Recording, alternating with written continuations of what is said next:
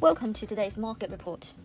The dollar rose on Friday, but a gauge of global stocks retreated on a report that showed U.S. consumer sentiment slumped to a six-month low in May, reinforcing bearish investor sentiment over talks to raise the U.S. government's debt ceiling. The dollar strengthened against the euro, yen and other currencies as it rose 1.4% for the week, its biggest weekly gain since September, as concerns about the government's borrowing cap and the Federal Reserve monetary policy prompted a shift to safe havens.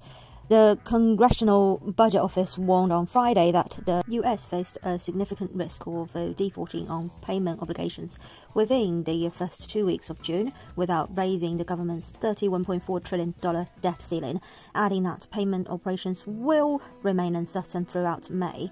U.S. consumer sentiment slumped to a six-month low in May on worries that political haggling over raising the borrowing cap could trigger a recession.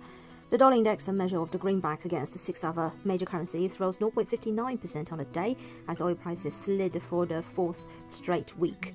Longer-dated Treasury yields were on track to end the week lower too, though the yield on benchmark 10-year notes was up to 3.464% on bets the Fed will stop hiking rates at its next meeting in June.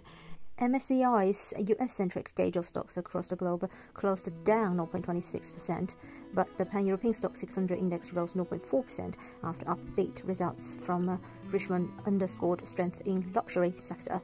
The Dow Jones was down 0.03%, the S&P fell 0.16%, and the Nasdaq lost 0.35%. Investors will scrutinize US data for rate clues next week, with retail sales and industrial production figures. The pound was down 0.45% on the day and has fallen from a high of 125.40 to 124.48. Euro dollar is at 108.50. This is today's market report. Thanks for listening. We'll see you next time.